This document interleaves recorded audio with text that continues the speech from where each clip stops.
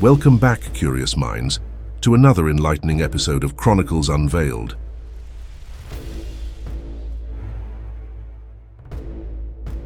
I'm Henry Sinclair, your guide into the depths of ancient mysteries. Before we embark on today's tale, let's immerse ourselves in the ancient landscapes of Mesopotamia, where gods and mortals danced in a delicate cosmic ballet, a divine call.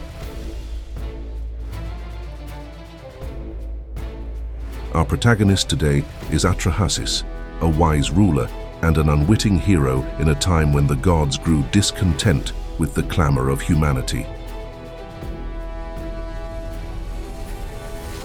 As celestial unease permeated the divine realms led by the supreme god Anu, a pivotal decision loomed over the fate of mortals.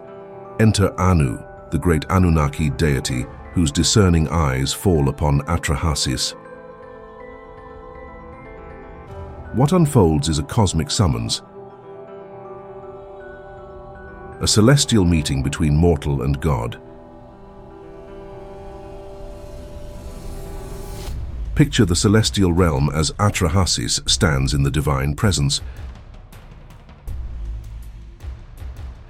Anu, with his commanding voice, unravels the cosmic purpose of their meeting.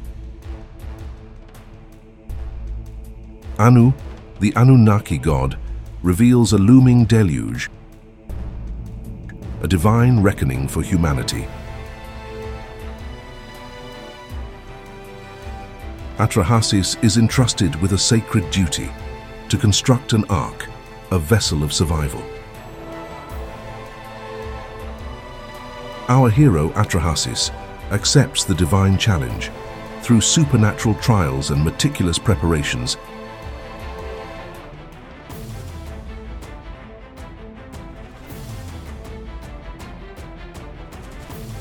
he embodies courage and wisdom in the face of impending cataclysm.